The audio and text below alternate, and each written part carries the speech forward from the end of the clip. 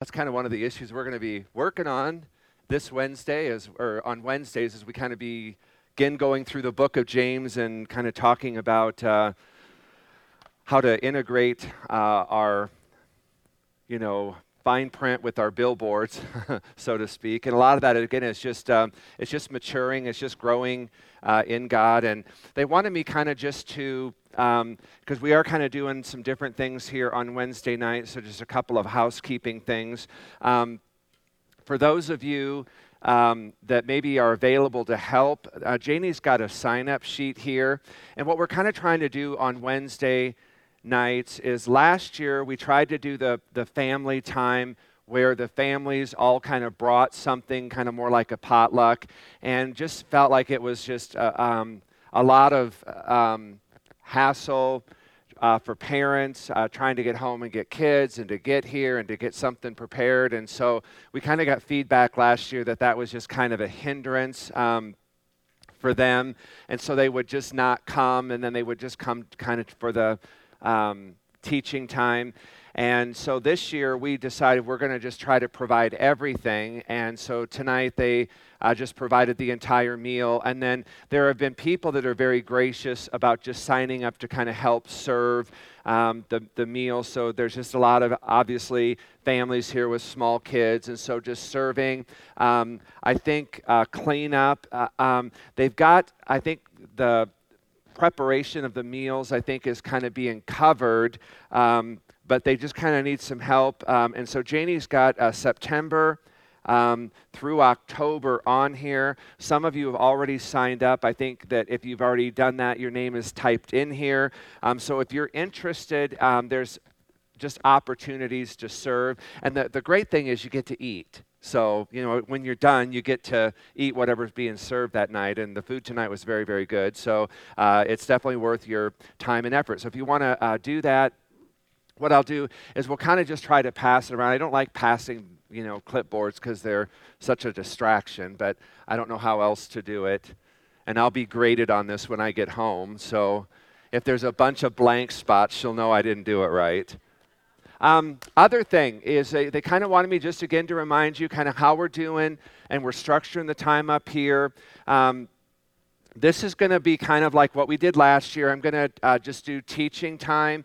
This year they're doing a parenting class. Now, you may not have children at home. You may be a grandparent. You may have a role in children's lives in some way. And so they just want me to remind you, if you would like to participate in the parenting class, you don't have to have children at home to do that. So you'll have to come up with the rationale as to why you would want to do that, because I don't know. So if you want to be in the parenting class, even though you may not be actively parenting, they wanted me to let you know that you can do that. You don't have to come to this. So I don't know if they're just trying to rescue you or what the deal is on that. Today's Carolyn's birthday. Happy birthday, Carolyn. That's nice. I heard Scott was really obnoxious today. Yes. I'll be talking to you later about that. Okay, if you got your Bibles with you, invite you just to open up to the book of James. If you're here tonight and you don't have a Bible, please let us know. We would love to provide one for you. So again, as we kind of just really begin to dive into really kind of a new book, new focus. Last year we kind of just talked about, habits of happiness or how to be blessed. And this year I kind of want to just begin to kind of talk about, developing a faith that works. And James is really a book that really, I think, gives us some practical, very relevant applications of how to walk out, how to live out our faith. And so this year, as we kind of go through the book of James, there's a number of topics you can take the book of James and you can apply it to. But this year, I kind of want to just talk about, and I want to just really focus in on what does the book of James have to say to us as it really pertains to developing a faith that really produces the godly quality, the godly characteristics that the Lord desires for each one of us. And so as we saw in that video, again, the question, does your billboard match your fine print? And like I said, every one of us in this room, every one of you have a front stage appearance, okay? You see me on the front stage. A lot of you don't see me, what I'm like at home. You may not see what I'm like when I'm in the office, So what we oftentimes just see of each other is what I've oftentimes referred to as that front stage. Or the front room. No one sees what happens in the back room or when the doors are closed. As Ray Rice found out, that NFL football player. I mean, a very dark side of him came to light this week. And, he paid a great penalty for that. And so, again, oftentimes we have kind of that division, that divide in our lives. There's times where we kind of talk a great faith, but when it really comes to walking it out in the day-to-day things, when nobody's looking, who are you? What kind of faith do you have? And so James really kind of focuses in on that in talking about how do we develop the kind of characteristics, how do we develop the kind of faith that really is going to make us consistent in what we profess to believe and how we live that belief out. I think every one of us in this room, to varying degrees, struggles with that. There's just times you're doing things, you're saying things, and it's kind of like, where in the world did that come from? What was I thinking? I mean, there just are times where as a parent, you just say something and it's like, what in the world was that all about? Or you say something to your spouse, where did that come from? And so oftentimes, again, there is just kind of this divide in how we live versus what we profess, our belief, our faith in Christ. And so I want to kind of just begin to look at that. And again, I think that one of the reasons many Christians kind of live double lives, where their billboard doesn't match the fine print, again, one of the reasons is because we lack maturity. And so as we kind of go through the series, I want to kind of talk about how do we really develop the kind of faith that will enable us to be more and more like Jesus, because that really needs to be our goal.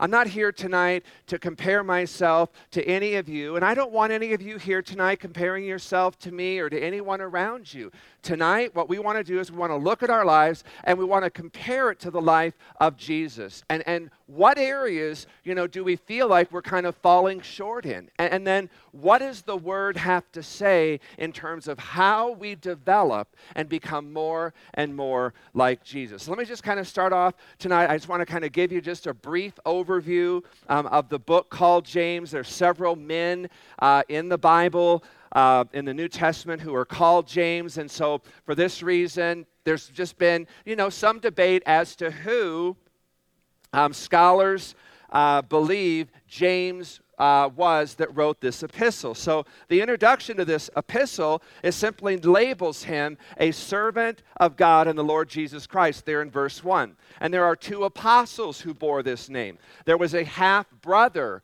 of Jesus, was the son of Mary and Joseph, so a half-brother to Jesus. It was also named Matthew, and we see that in Matthew 13:55. And it's this James, this half-brother of Jesus, is who many of the scholars believe wrote this epistle called James. Now, what is interesting is if this writer, James, was indeed the half-brother of Jesus, and I've heard, comics, make jokes about that, imagine growing up, as Jesus, it was your brother, and nothing would ever be Jesus' fault. I didn't do it, Jesus did it. Oh, son, Jesus couldn't do it. Jesus is perfect, and so there's all these, kind of jokes about having grown up if you were a brother or sister to Jesus. But this is who many of the scholars believed. Now, if he was indeed this particular James and he was the half-brother of Jesus,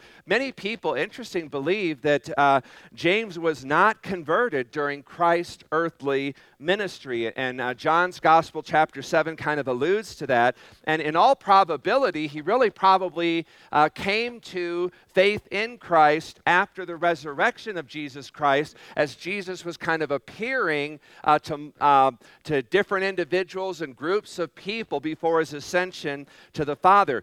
James is also numbered among the 12 in the upper room there in Acts 1:14. James was also a very prominent leader in the first church council in Jerusalem. And James was a person that the Apostle Paul learned a lot from in Paul's early developmental spiritual years. After Paul's conversion, they're on the road to Damascus. He credits James with someone who really educated him and taught him a lot about the Christian faith. It was also because of James' leadership in this Jerusalem council that he was kind of recognized as the bishop of Jerusalem. So he was someone who held a very high position, greatly respected throughout the early church.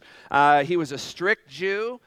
He was very tolerant towards Gentiles. He accepted them among the other Jewish believers. He was, according to Josephus, who was a Jewish historian, the writer of this epistle, Josephus said he was a meticulous historian. Josephus was, and he identified James as the brother of Jesus and said what was called Christ, whose name was James. Now, I want to kind of just again give you the account of James' martyrdom, and this was also recorded by Josephus, and this account was as follows. You can just see that up there on the screen. Ananus, the high priest, along with the scribes and Pharisees, took advantage of the absence of the Roman government and assembled the Sanhedrin, commanding James, the brother of Jesus, to proclaim from a temple balcony that Jesus was not the Messiah, thus restraining the multitudes of people who were believing in Christ. Instead, James cried loudly that Jesus was indeed the Son of God, the judge of the world. He was then hurled to the ground, stoned, and finally clubbed to death. And this occurred in AD 63. And then it was a few years after that that Titus destroyed the temple. Jerusalem was taken over, and the Jewish people were dispersed at that time. Now, James's epistle, his letter, really was written specifically for Jewish Christians who were residing outside of Palestine in Gentile communities. And many of these Jewish Christians were probably those that Peter preached to, those that came to faith on the day of Pentecost. And so they were fairly new to the Christian faith, and so James kind of was providing for them an epistle, kind of a how-to manual, and giving very practical application of how to live the Christian life, how to grow in faith, and he uses a lot of Old Testament references to Scripture. So James's basic approach to this epistle was really to present to fairly new Christian believers a practical side to Christianity. Now, what is interesting to me is Martin Luther, who was one of the great reformers of the church, was really very critical and really attacked the book of James, and he wanted it ejected completely from the New Testament. In his printing of the German New Testament, Luther had a content page, and in that he had kind of, the books of the Bible were set out and numbered, and at the end of this list, Luther had kind of made a separate list of books, and there were no numbers assigned to them. And that group that was kind of set aside off to its own consisted of James, Jude, Hebrews, and Revelation. And these were books that Luther believed were really secondary books and really should not have been included in the canon. And he was especially very, very critical on the book of James. And I just want to share a couple of comments that Luther made. He said, the gospel, the first epistle of John, all of Paul's epistles, especially those to Romans, Galatians, and Ephesians, Peter's first epistle, are the books which show Christ to you. They teach everything you need to know for your salvation. Even if you were to never see or hear any other book or hear any other teaching in comparison with these, the epistles of James, and get this, is an epistle full of straw. Because he said it contains nothing evangelical. His biggest contention was on this whole issue of justification to works. And we'll kind of get into that a little bit later, because you remember James is the one that says, hey, faith without works is dead.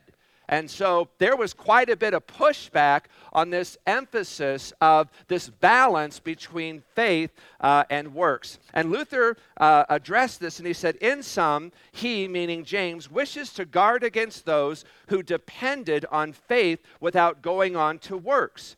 And he says, but James neither had the Spirit, nor the thought, nor the eloquence equal to the task. He does violence to Scripture, he says, and contradicts Paul and all Scripture. So needless to say, James was not a big fan of the book of James. And so oftentimes it kind of raises the question that why were some books canonized or a part of the Scriptures, and why were other books, I'll hear people talk about, the Gospel of Thomas, for instance, which is a book that has many sayings of Jesus in there. And people have read the book or the Gospel of Thomas, and they feel, based on what they read, it really should be part of the canon of Scripture. But it was not. And so oftentimes people wonder, why do we have the books that we have in the Bible, and why were others like the Gospel of Thomas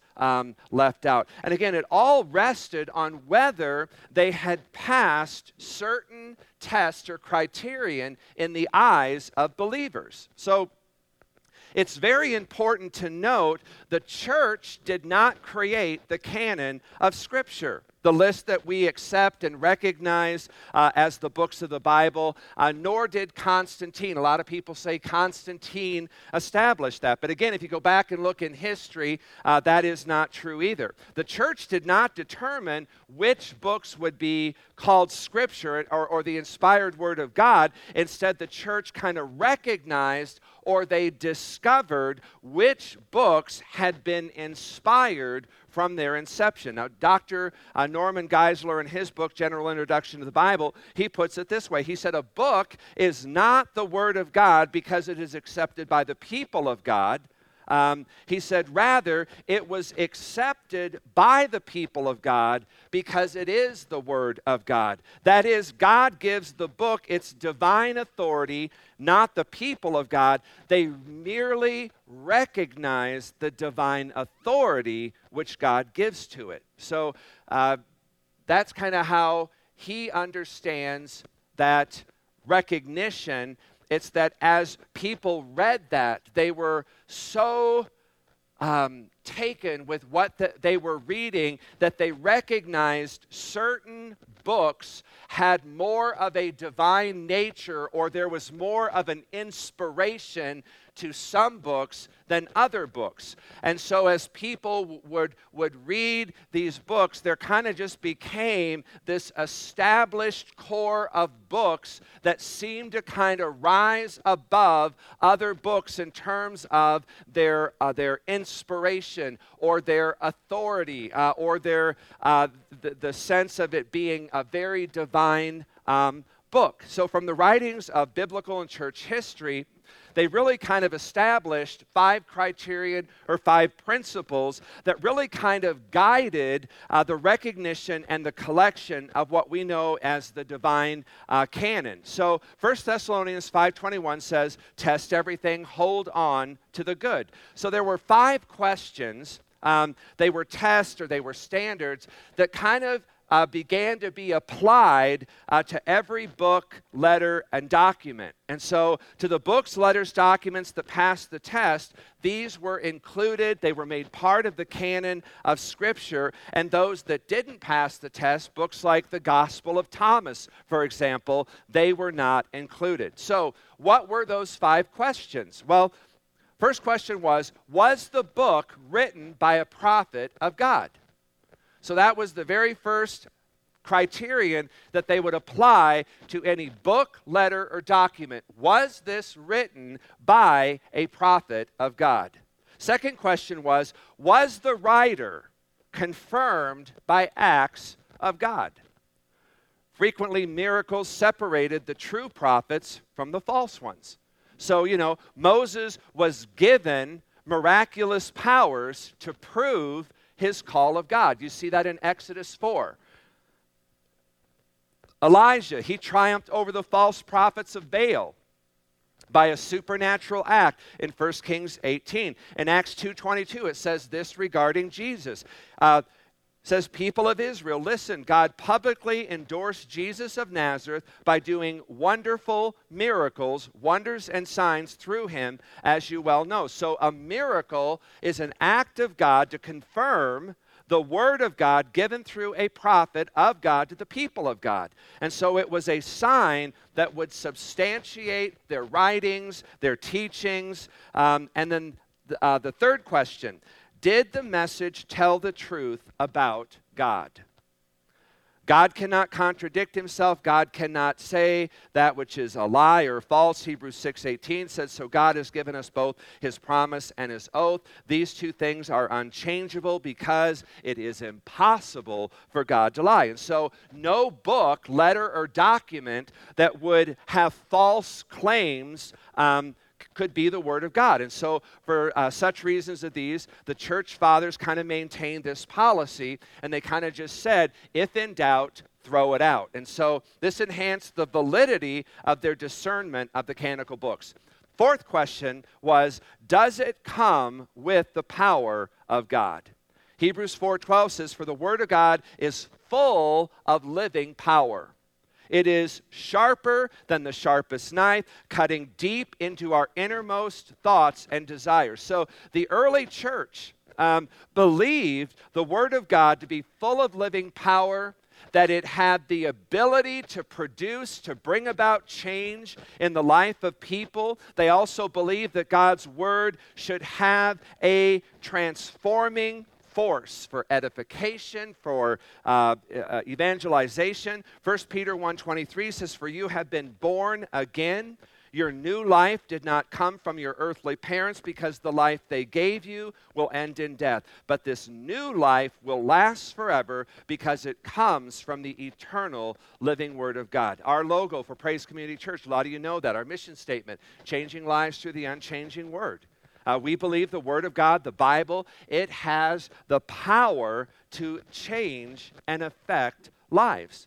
If the message of a book did not affect its stated goal, if the book, the letter, the document did not have the ability to produce change, transformation in life, then they believed that God was probably not in or behind its message. So the presence of God's transforming power was a very strong indicator that a given book was authoritative. It had divine inspiration. Fifth question and final question was it accepted by the people of God? 1 Thessalonians 2:13 says, and we also thank God continually, because when you received the word of God, which you heard from us, you accepted it not as the word of men, but as it actually is, the word of God.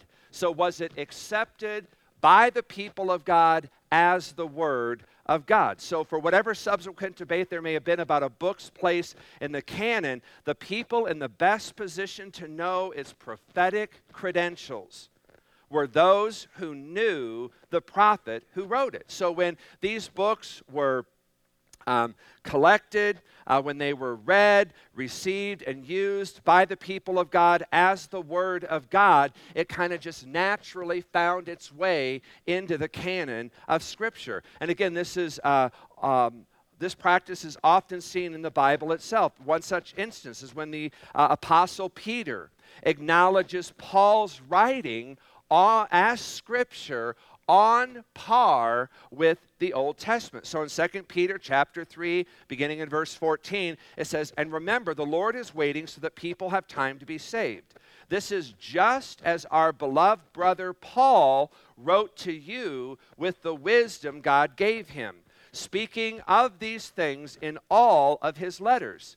Some of his comments were hard to understand, and those who are ignorant and unstable have twisted his letters around to mean something quite different from what he meant, just as they do the other parts of Scripture." And there is referring again, Old Testament, and the result is disaster for them. So this really, in short, and there's a lot more that I could go into on the formation of the canon of Scripture, but it really was those 5 questions were very, very pivotal as to what letters, documents, writings became a part of Scripture and what did not. And I say all of this because this process of the canonization of Scripture was not just the work of one man. It was not one council or a small group of people in a little room at one time in one place who kind of made this decision, but it was the collective input of many, many people over a span of time. And I say that because I'm not at all influenced by Luther or really anybody else's dislike of the book of James and his opinion that this should not have been part of the canon of Scripture. And so, again, oftentimes you can look at things like that, and people will base their decision or they'll kind of write it off. I mean, I've been in churches, I think I've told you this before. I was in one particular church one time. I'd been going there for quite a while. And one Sunday morning, the pastor got up and began to preach out of the book of Revelation. And he started his sermon and series on the book of Revelation with this disclaimer. He said, "I really don't believe the book of Revelation ever should have been in the Bible." And I was just kind of taken back by that, and he kind of went on to explain that he just did not believe that it was helpful. He just went on and on about why he felt like the book of Revelation, his comment was, just made it in here by the skin of its teeth. And again, I'm oftentimes surprised when I hear people say things like that, because again, we want to base those kinds of things maybe on one or two people's opinion. And we have to understand the canonization of Scripture was not the work or the result of one man, one select little committee, that kind of got together at one time, one place, and made that. Again, it was the collective input of many, many, many people over a span of time, and again, kind of revolving around those 5 criterion that we really arrive at the canon of Scripture. So I really take comments like Luther or really anybody else's regarding whether this particular book or that particular book should have been included in the Scripture. I just take that stuff very, very lightly. And I just pointed out to you because I did find it interesting about Luther's feelings on the book of James. But again, I presume that many people who believed the book of James should have been in here, I think may have been more qualified than him. But regardless of whether you agree or disagree with Luther, we have the book of James. And I believe that the book of James really has a lot of practical teaching. I think it has a lot of practical application of really how to develop and grow in our faith, how to really kind of go on to become more and more like Jesus. So without a doubt, probably, as I said, one of the greatest developmental changes that I think every person faces is immaturity. It's just that unwillingness, that inability to be able to grow spiritually. I think we all know people who maybe kind of get saved or they kind of come to faith in Christ, and there's no growth, there's no development. They kind of just stay in a very kind of infantile faith. And that is not God's desire. That's not his goal for us. His goal for us is when we become Christians is he wants us to grow. He wants us to develop our faith. He wants us to develop our spirituality. And so most people get caught up in conflicts with others, and they do so really because they're acting immature. We get ourselves into all kinds of problems when we say immature things. We make immature decisions. We're maybe acting in immature ways. And again, the simple solution is we just got to grow up spiritually. And so James, I think, has a lot to say with what that needs to look like as we're growing and developing our faith in Christ. So again, God's will, his purpose, his plan for every one of us here is that we are growing and developing spiritually. In Hebrews 6:1, it there says, again, leaving aside the elementary teachings, when you become a born-again Christian, you need the elementary teachings. You need teaching on baptism, or you need to be baptized. You need teaching on the laying on of hands. There are certain elementary teachings you need to have established when you become a Christian. And when that is done, the writer in Hebrews, Paul says, it is time to move on. It's time to go from the elementary teachings on to maturity. God says to grow and to keep on growing. And that's, again, one of the purposes of the church, is that we should be here to help and equip people to grow spiritually, emotionally, mentally, in every way, and have a balanced Christian life. So again, what is maturity, and how do you know if you're on the path toward maturity? So again, maturity is not age. Okay, it has nothing to do with how long you've lived, or how long you've been a Christian. I mean, you can be a Christian for 50 years and not be mature.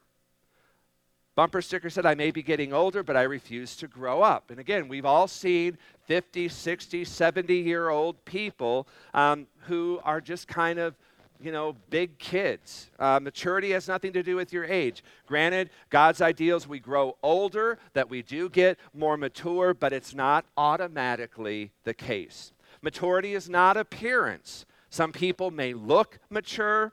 Some people just may look more spiritual than the rest of us. They may kind of have that dignified look. They may have kind of an aura of holiness. For the rest, you can look real spiritual and not be spiritual at all, so it has nothing to do with your appearance. Maturity has nothing to do with achievement, okay? It's not based on your accomplishments. You can accomplish a lot and still be very immature. I think Washington, D.C. is full of this.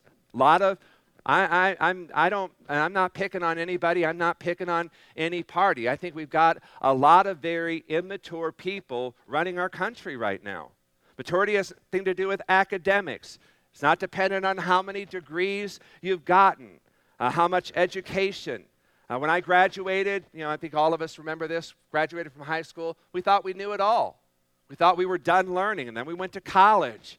We kind of discovered, wow, I guess I didn't know that much. I graduated from college, and then I went on to, seminary thinking I knew a lot, and I got into seminary and kind of discovered, man, I knew even less than I thought I did. So again, you can have so many degrees, they call you Dr. Fahrenheit, but that's not going to make you mature.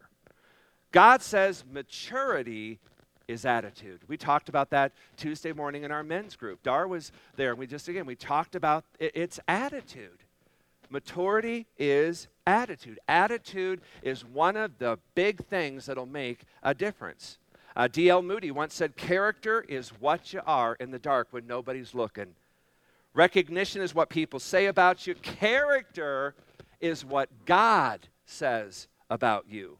God says it's your attitude that determines whether you're mature or not, and God wants you and I to grow up and to have Christ-like attitudes. So how do you measure spiritual maturity? Again, not comparing yourself to other people, but it really comes down to comparing yourself to the Word of God. Where do I measure up in the Word of God? In the book of James, we have what I would call a manual on maturity. And the word mature in Greek It is translated mature, complete, perfect. James uses this word 5 times in 5 chapters.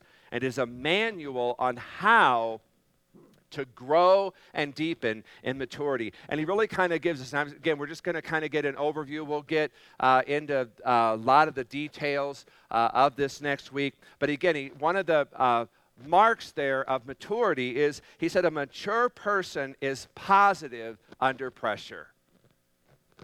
Positive under pressure. And I love this. I mean, you know, we'll get in. We're going to get into this particular part of James next week. But I mean, this guy does not waste any time with introductions. I mean, you look at James 1:1, and it's basically, yep, I'm a servant of God. I'm writing to Jews who are dispersed. And then I'm telling you what, this guy doesn't waste any time. He just jumps right into it in verse 2, and he says, consider it pure joy. I mean, he's not working them up. He's not trying to, butter them up. I mean, he just kind of gets right down to the nitty-gritty. He said, consider it pure joy whenever you face trials of many kinds, because you know. Do you know that? He says, because you know the testing of your faith develops perseverance, and perseverance must finish its work so that you may be mature and complete, not lacking anything. Man, that just stops me right there in my tracks. I think that stops a lot of us, and I think it reveals a lot about us and maybe where we're at in our maturity level, in our spiritual development. Are you positive under pressure? Or do you become bitter and angry and resentful? How do you handle trials? How do you handle tribulation? Says the first test of maturity is, how do you react to problems? Do they blow you away? Do they make you nervous, agitated, negative, uptight? Are you like me? Do you grumble and complain and wish it away or wish it on somebody else? How do you handle problems? I was talking to somebody this week, and I was working on this, and he was talking about something he was going through. And I said, I was just reading something today. I'd like to share it with you. It said James 1:2 says to count it pure joy. And this smile just immediately left this guy's face. It's like, pure joy? I'm like, yeah, isn't that a tall order? He said, I got to go work on that. Christianity is a life. It's not a religion. It's a life. Jesus said in John 10:10, he said, I've come that you might have life and have it in abundance. Folks, you'll never have life in abundance if you cannot remain positive or joyful under pressure. Life means problems. Nobody in this room is immune from it. There's nobody in here tonight that's going to stand up and say, I never have problems in my life. Life means problem, and part of life means solving problems, facing problems, but doing it with the right attitude. So what is your natural attitude? Your natural bent, maybe when things don't go the way you think they should go or the way you want them to go. Are you irritated? Are you negative or are you positive? Are you basically a supportive person or are you someone who's very skeptical? Is your life filled with gratitude or grumbling? Are you affirmative or angry most of the time. James 1:12 says, "Blessed is the one who perseveres under trial." So it's pure joy, and it's a earmark that we're blessed when we persevere under trial. He said, because when you have stood the test, you will receive the crown of life that God has promised to those who love him. There's a reward. There is a benefit when you and I persevere under trial. When we count it pure joy, there is a reward for that. And he said it's the crown of life. Second, mature person is positive under pressure. A mature person is sensitive to people. James 2:8, again, we're just kind of doing an overview here. He talks about if you really keep the royal law found in Scripture, love your neighbor as yourself, you are doing right. I like that. What is the right thing to do? Do unto others as you would want them to do unto you. Our daughter one time came home, and she has a girl at the school that's not nice to her. And it bothers her. It upsets her. And so she was having a birthday party last year. And she really did not want to invite this girl because she wanted to have fun. And she thought if this girl came, there was a really good chance that she was going to try to spoil it. She was going to maybe try to make Megan mad. And so Megan really did not want to invite her. And so she talked to us about that. And we kind of, the normal guilt trip kinds of things, And we finally said to her, what do you think Jesus would want you to do? And she said, I think Jesus would want me to invite her to my birthday party and be nice to her. Regardless of what she does, I think that's what Jesus would want me to do. And we said, then we think that's what you should do. And so she invited her.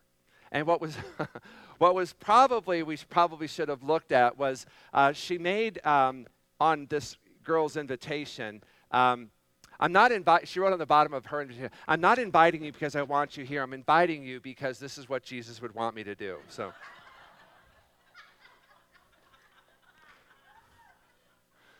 we were like, okay, well, but the girl came and they had a great time. So again, a mature person is someone that's sensitive to people, that they're willing to do for someone what they would want done for them if they were in that situation. That you love your neighbor just as you love yourself, okay? It's not just about our own needs, but that we're able to see beyond our own needs to maybe see other people's needs as well. A sensitive person or people that are sensitive to other people, that they understand other people's hurts. They're not just interested in themselves. All of us have children. Part of the immaturity of children is they're just concerned about themselves. They only see themselves. I want this, I want that, I don't care about this person, I just care about my needs. Those are children. And again, we want them to grow up, and we want them to be mature. And so God says love is being interested in others. Love is a mark of maturity. Now again, James chapter 2, 1 through 6, if you were to go back and read that, it really gets very specific about how maturity reveals itself. It says, don't show favoritism. Don't be a snob. Don't look down on other people. Don't judge people by their appearance. Don't insult people. Don't exploit people. And so he says, the second test of maturity is love. How do you treat other people? Paul would say, I may win all kinds of people to the Lord. I may build all kinds of churches. I may lead all these great revivals. I may give money to the poor. But he says, if I have not love, he said, I'm basically a clanging cymbal. I'm just a noisy gong. And it'll never amount to much. Remember Jesus in Matthew 25, he kind of talks about the judgment day when we're all going to stand before the Lord. And he's going to separate us as the sheep from the goats. And he'll say, I was hungry, you gave me food. I was thirsty, you gave me drink. I was naked, you clothed me. I was in prison, you came and visited me. And the sheep's response will be, when, Lord? When did we do that? When were you sick and we visited you? When were you in prison? When were you thirsty? When were you naked? And Jesus said to them, inasmuch as you've done it unto the least of these, my brethren, you've done it unto me. Again, it is very, very interesting when you go back and look at that scripture of the sheep and the goats. The one thing, the one criterion, the one standard it points out there that we will be judged for is how we treated and responded to other people. Not how many Bible verses we knew, not how many times we were in church, not our reputation, but how we treated other people, especially the least of them. So a mature person is someone who's sensitive to people. Number 3, a mature person has mastered their mouth. Ouch. I don't think anybody ever reads that scripture and doesn't cringe to some degree. Is that true? I mean, all of us in this room, this is probably, and I think James points out, this is probably one of the hardest things we have to do, is to learn to control our mouths. James 3:2 says, we all stumble in many ways. Boy, is that an understatement. It says, we all stumble in many ways. If anyone is never at fault in what he says, he is a perfect man or woman, able to keep their whole body in check. Isn't it interesting? I don't know that it's so much that way now, but I remember growing up, whenever we would go to the doctor, the first thing they always want you to do is stick out your tongue. You kind of put that depressor on there and you kind of look around in there. Again, they would kind of use your tongue as a gauge of your health. And God does that spiritually too. Looks at our tongue. How mature are you? Let me see your tongue. In World War II, there was a saying, loose lips sink ships. That's true. Loose lips destroy lives. Loose lips hurt people. Definition of gossip: hearing something you like about somebody you don't. It's mouth-to-mouth resuscitation. James says self-control, fruit of self-control really, comes from tongue control.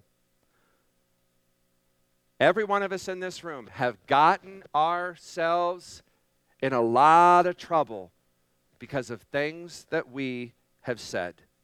And so James kind of gives 3 illustrations. He says your tongue is like a rudder on a ship. He says your tongue, it's like a bit in a horse's mouth. And he said that little bit can control the direction of a horse. He said a little rudder on a boat can control the largest of ships. Your tongue, which by size is very insignificant, James says, it controls, it sets the trajectory of your whole life. What you say directs your life. What you say can destroy your life. It can delight people's lives. It can discourage people's lives. James warns us, he says, your tongue, it is a power for good and for evil. Have you ever heard somebody say, we talked about this a lot last year, I just say what's on my mind. I've told you, I used to admire people like that. There'd be people that they would just say whatever came to their mind. And I would think, wow, I wish I could be like that. I wish I could just say what's on my mind. And they'd be kind of proud of it. They liked being frank or kind of upfront. Just pop off and say whatever's on their mind. Maybe what's on their mind shouldn't be said. Maybe there are some things that we think about that would be best kept to ourselves. The Bible says, you know what? That's not frankness. That's immaturity. That's a lack of self-control. Ephesians 4, verse 29 says, do not let any negative talk come out of your mouth. And again, right there, I think we all read that, and there's just a level at which we cringe. I mean, I think I'm guilty of that. Seems like every day, multiple times, every day. Say something to my kids, to my wife, to my coworkers that's negative. And here's what Paul says in Ephesians. He says, don't let nothing negative come out of your mouth, but only what is helpful for building up others according to their needs. So we got to watch what we say. When you talk, you don't just say things to build yourself up. We're good at that. But you say things that are going to build up and encourage and inspire other people. If somebody doesn't build somebody else up, if something that somebody says, if it's, the truth, you don't have to say it. If it doesn't build up, if it doesn't encourage, if it doesn't inspire, don't say it, even if it's true. Again, that's a mark of maturity. A mature person is someone who knows how to manage their mouth, how to control their tongue. Doesn't matter, again, how long you've been a Christian. If you can't master your mouth, you're missing the whole point. James 1:26 says, if anyone considers himself religious or spiritual, if that is a better word for you, if anyone considers himself spiritual and yet does not keep a tight rein on his tongue, he deceives himself, and his spirituality is worthless. Again, you can memorize hundreds of Bible verses, never miss a service. But again, he says, if you gossip, if you're tearing down, if you're negative, he says, your spirituality is worthless. If we spread rumors, it's worthless. If we're always saying things that aren't, accurate, or we're kind of exaggerating or speaking impulsively, again, it's worthless. Again, the test of our maturity is, are we able to manage our mouths? Are we able to keep a tight rein on our tongue? When Ephesians 4:15 says speak the truth in love, it means with the right attitude, the right timing, the right place, the right location, the right motive. So again, James is giving us here some very practical stuff. Again, he said, it doesn't matter how much you know about the Bible. If your attitude isn't like Christ, we're really missing the whole point. Number 5 is a mature person is a peacemaker, not a troublemaker. We'll get more into this again later. But James 4:1 says, what causes fights and quarrels among you? Don't they come from your desires that battle within you? And here he's kind of, again, alluding to conflict. He says there are inner quarrels. There is fighting. There are wars in this world. And he says they really come from our own inner desires. You've got something I don't, and I want it. You kill and you covet and you cannot have what you want, so you quarrel and you fight. So again, are you a peacemaker? Or are you a troublemaker? Do you like to argue? Are you a contentious person? Are you someone that loves to have or has to have the last word in every argument? Do you get your feelings hurt? Are you defensive? Are you a peacemaker? Are you a troublemaker? So again, the marks of a mature person is the lack of conflict in their own lives. Paul, basically is writing the church in Corinth. We're going to close here in just a second. I'm having to watch the time here. Paul told the church in Corinthians, writing letters to them, he says, you guys are basically acting like a bunch of babies. You're acting very, very immature.